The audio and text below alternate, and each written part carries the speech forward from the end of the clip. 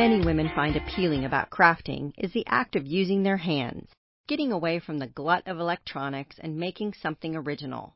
From paint-by-numbers kits in the 1950s to velvet paintings in the 70s and perler beads in the 90s, most of us have dabbled in some sort of craft fad or two. The cool thing is that when you make something yourself, it feels more special than your average Target impulse buy. So whether it's your bedazzled purse from middle school or your new DIY t-shirt, today, wear it proudly, crafty lady. Crafting has a weird reputation. It used to be thought of as a hobby of grandmas, and some still view it as such. If you're a millennial, though, you know this isn't even close to the truth. These days, if you can make something yourself, be it a knitted scarf, needlepoint, or handcrafted jewelry, you're automatically cool. Furthermore, lots of crafty gals are turning their flair for DIY arts into booming businesses.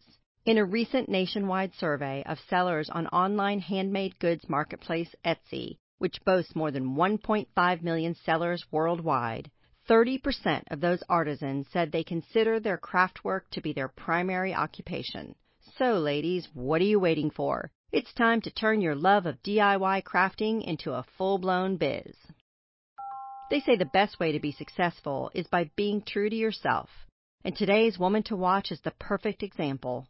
Midge Blitz has turned her sassy, crafty, feminist-focused personal style into an online shop called Modern Girl Blitz, which features adorable handmade trinkets made with lots of coffee, magic, and love.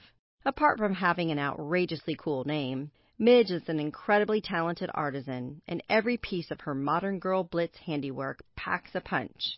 From hand-illustrated brooches emblazoned with the word feminist to fluorescent pink screen-printed girl power tote bags, Midge is known for her cheeky, illustrated aesthetic, and many of her crafts were inspired by her 365 Ways of Feminism project, the graphic designer's year-long effort to create thought-provoking pieces using feminist symbols every day. Indeed, much of Midge's 365 art includes the universal symbol for the goddess Venus. She uses flower petals, sequins, and even magazine clippings to create one-of-a-kind, impactful crafts. One of my favorite Midge designs, which has likely gained a cult following, is a colorful piece inspired by Rosie the Riveter. What's also impressive about Midge is that she walks the walk. Unlike big-box retailers that crank out trendy pseudo-feminist products, Midge is a devout feminist, unafraid to shout it from the digital rooftops, whether through social media or on her endearing blog. This career crafter is the real deal, and her wearable designs give other women the opportunity to display their feminism proudly. Midge says there are many ways to express one's devotion to feminism, noting it's that philosophy that has most inspired her artwork. For instance, she created an art series about body hair and one about makeup because, as Midge says, she's often taunted by naysayers who question her dedication to the cause with such doubts as, "Oh, you're a feminist, but you shave your legs and you wear makeup?" Midge's response: "I wanted to open up a forum on this sort of body politics because there are so many ways to express yourself as a feminist." Thanks, Midge, for proving that feminism is not only empowering, but also pretty dang stylish.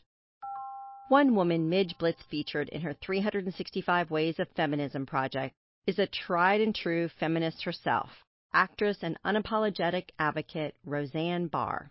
She said, "The thing women have yet to learn is nobody gives you power. You just take it." This is Melinda Garvey signing off until next time. Remember, ladies, empowered women empower other women. So share on the dot so more women can have a voice. Thanks for getting ready with us.